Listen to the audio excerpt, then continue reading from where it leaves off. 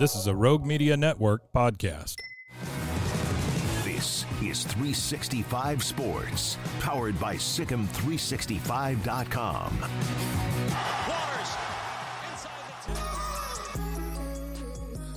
Top 5 Alex Grinch replacements. I have not included any current head coaches in this. So Why? No Dave Aranda. Yeah, because I don't it's harder for me to wrap my head around, and I don't want it Zach Arnett could have been in this as well. Yeah. At Mississippi State. But I'm just not going down that road because again, while those guys would be, if they're not at their current places, would be great hires as anybody's defensive coordinator. It remains to be seen. Yeah, I just bring that up because I've seen that. Garrett would love for Dave Aranda to be the LSU defensive coordinator. Come on back. Yeah, but I don't think he's going happen. anywhere. And I don't think he's going anywhere until he goes somewhere. And I know that USC fans have two guys at the top of their list, and he's one of them, and he would be a great fit, but I'm not going there yet. All these guys are assistants currently. Number 5, Trent Bray from Oregon State. Recruits the West Coast. Oregon State's about to not be a Power 5 school. All these things. He's a guy on the rise. Seemingly you would think that you might be able to money whip this guy especially and get him to USC. Oregon State, pretty consistent defense. I know it's not been perfect, but nobody's really is in college football anymore. But over the last couple of years, the Beavers have won games because of their defense, and they've been able to do that because of Trent Bray. So I would think that he's going to be on the list, especially since he recruits the West Coast and knows that well. Yeah, I mean, they won the other night because of defense, with Colorado. So, yeah, they've been, especially at home, they are ferocious defensive unit. But, yeah, no, they're good on that side of the ball, and that's just been a fun team to continue watching. I've enjoyed that, some of the I'm sure it doesn't take much to search and find all the scuttlebutt about their future. That's not far away at any given click. But I've kind of stayed away from that just because I wanted to enjoy just their season. And the defense has been a big part, along with their run game. DJU obviously has been a guy who we've talked about a bit more glowingly than we had here in recent years. So it's been a good story all the way around for them, and some big games left to go. I mean, I know they're their great hopes sort of got knocked a little bit, but they can still make some noise down the stretch. And so it's going to be fun to watch how they finish here. Number 4, you're not going to like this one, Smokey. Tony White at Nebraska. No. He's very good. He's very good. He's done a good job. He's just one of those things that I think Nebraska has the financial wherewithal to keep him. I think that it's clearly working. That's not their problem. Obviously everybody can get better, but they're not losing games because of their defense. No, they're losing because they turn the ball over too much. Yes, and that's not the defense's fault. No. But he is a guy on the rise. And there's always a job out there that's willing to go nuts for you. And USC is in, I don't call them desperate, but they're in a mode right now where they're close to that to make this right. Lincoln Riley is not a guy who likes to admit when he is wrong, clearly. And firing Alex Grinch took him a long time to do. So now you've got a guy who does admit when he's wrong and takes pictures of bad brisket, not even admitting he did that wrong. And then the fish after. The fish, yes. All that. Salmon? Yeah, tuna. It just ripped to shreds. Yeah. Whatever it was, it died in vain. Looked like a shark had attacked it. Yes. But Tony White, one of those guys on the rise, and if that's the guy he sets his sights on, it would be hard to see USC not making that happen for him.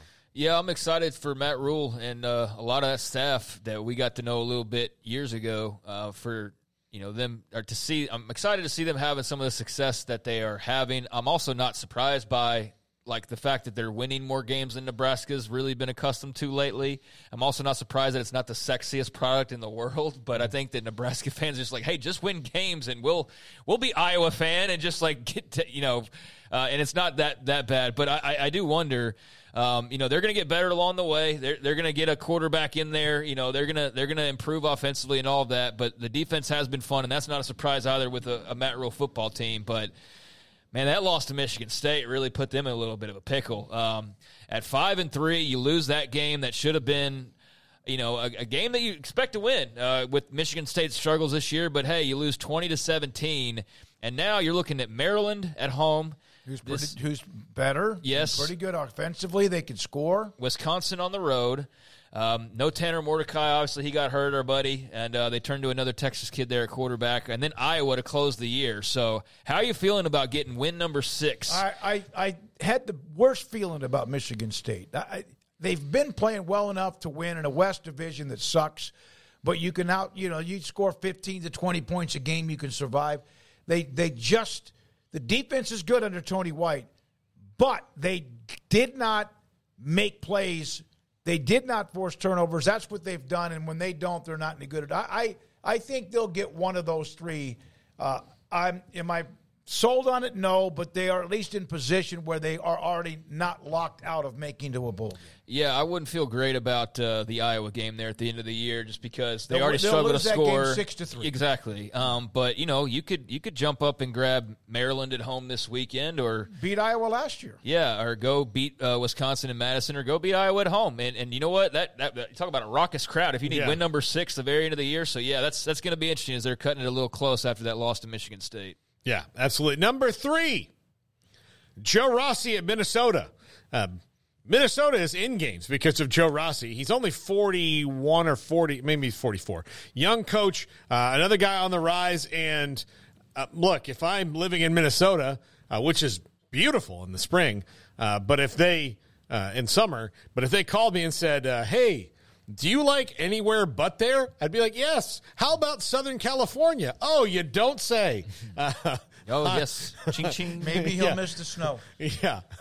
Maybe he's one of those guys. But they're doing very well.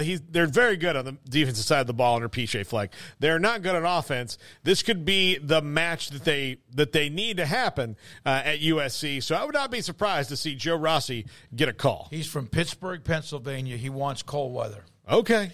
I don't mean like eventually. Never coached Rutgers, Maine. Hey, look, Smokey, I grew up around a bunch of people from that part of the country that eventually said, F it, I'm going to go live on a canal. I'm just telling you. But they are pretty good. But is everybody in the West defensively pretty good, or are they just not very good on offense? I think Iowa, both. I think both, and I think I can't wait for the divisions to go away so that we can see a better conference matchup than just like whoever's the best out of this group that's clearly not up to snuff with like the top 3 teams over here in any given year. Well, Wisconsin and Purdue, I know Purdue's not in that side, but Wisconsin is the first one that did something about it, knowing what's coming.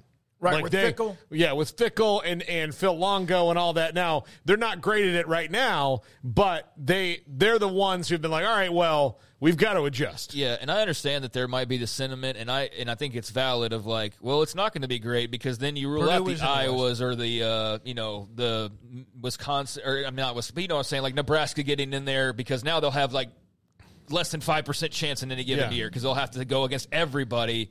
So I see this both sides of it. But, yeah, when you're talking about, like, well, somebody's got to win this side and the other side's, like, stacked to death, it's like, we could probably get a better matchup in the end here. You know? That's cyclical, but not lately. Right, not lately. Purdue is in the West. By the way, that Minnesota loss last weekend was really bad. That was a really bad loss to Illinois. Purdue played in the championship game. Yeah, so, Purdue and Wisconsin have done something about this. And, look, just because you say that they have a 5% chance or whatever, that's true. But if you have the wherewithal to do it, you can do it. Like, nobody's stopping Iowa from changing and being a new. No, Kirk Ferentz. I mean, other than their coach, they still win. They're here. They are. They're 7-2. By the way, everyone in the West, only Wisconsin has over 200 points, 212 through 9 games.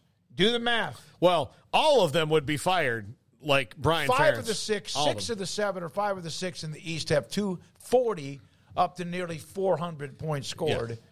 Because they're playing the teams in the West. Yeah. Also, I do think that Iowa set that bar for Brian Ferentz because they knew that there would be no way that he could clear it.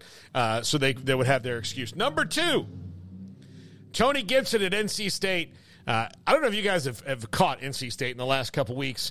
They are really rolling along. Actually, they just announced that their quarterback, MJ Morris, who's helped them through this streak they're on, he's played his 4 games. He's going to redshirt the rest of the year because they're in a quarterback situation next year where they're losing, some veterans, and they only have an incoming freshman in him. So he's going to redshirt the rest of the year, and Brent Armstrong back in as starting quarterback. But they win games on the back of this defense, who is really, really good under Tony Gibson. Now, he might be in position to take a a head coaching job, which, makes him more difficult to maybe grab than some of the other guys on this list. But I think they could do a lot worse than Tony Gibson. And, no offense to NC State, but USC's a better job. Clemson and Miami, the last 2 games they've won. Yeah. It's 2 teams that I know that aren't quite what they would expect to be, but that's still nice wins. Well, I mean, their 3 losses are all to pretty dadgum good teams. They lost to Duke, they lost to Louisville, and they lost to Notre Dame early in the year. So those are their 3 losses. And yeah, you'd rather not be 6-3, but that goes to show you that they're pretty good 6-3. Yeah. Like they've lost to some good teams. Yeah. Yeah, and I would look. Dave Doran as a head coach, I really think he's quite good. I think that he's a little old school, and I think if you need that kind of a punch, hiring Dave Doran and his staff wouldn't be a terrible idea if you're looking for a new head coach. Number 1. And not to take it away from poor NC State. They deserve everything they get. They've done things well over the years. Number 1, Jim Leonhard, who's an analyst at Illinois right now, was the interim coach at Wisconsin at the end of last year. Their longtime defensive coordinator who did great work. I said long time, but several years as the defensive coordinator there. His alma mater decided not to hire him and then went with Luke Fickell. So he's been on Brett Bielema's staff as an analyst this year. There is some thought that maybe he could get the Indiana job if Tom Allen is let go. And if that's the case, it's another guy that you might see as a USC coordinator candidate because he was a pretty darn good defensive coordinator. It's why he got the job at Indiana. But Jim Leonhard, I think, is their number 1 guy. And part of the reason is that they really, for recruiting purposes, need to get this done as fast as they can.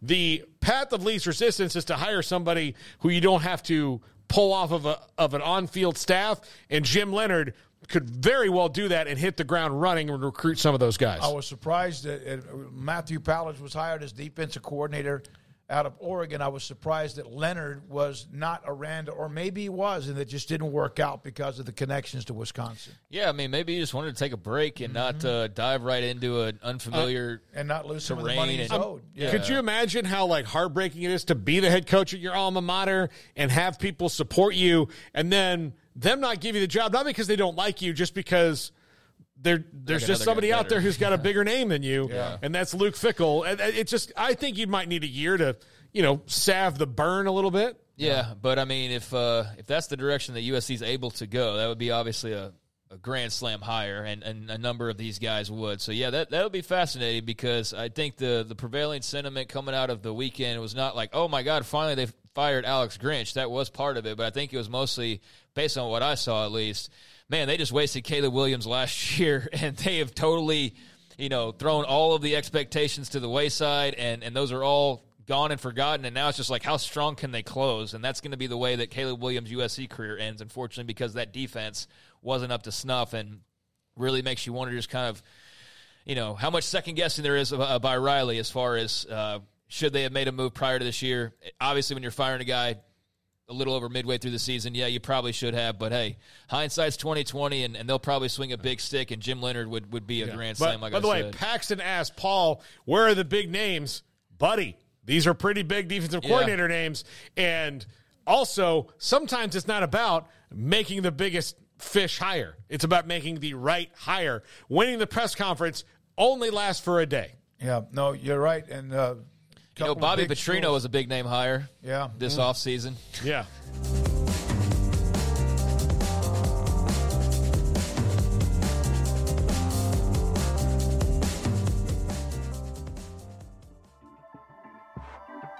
This has been a Rogue Media Network production.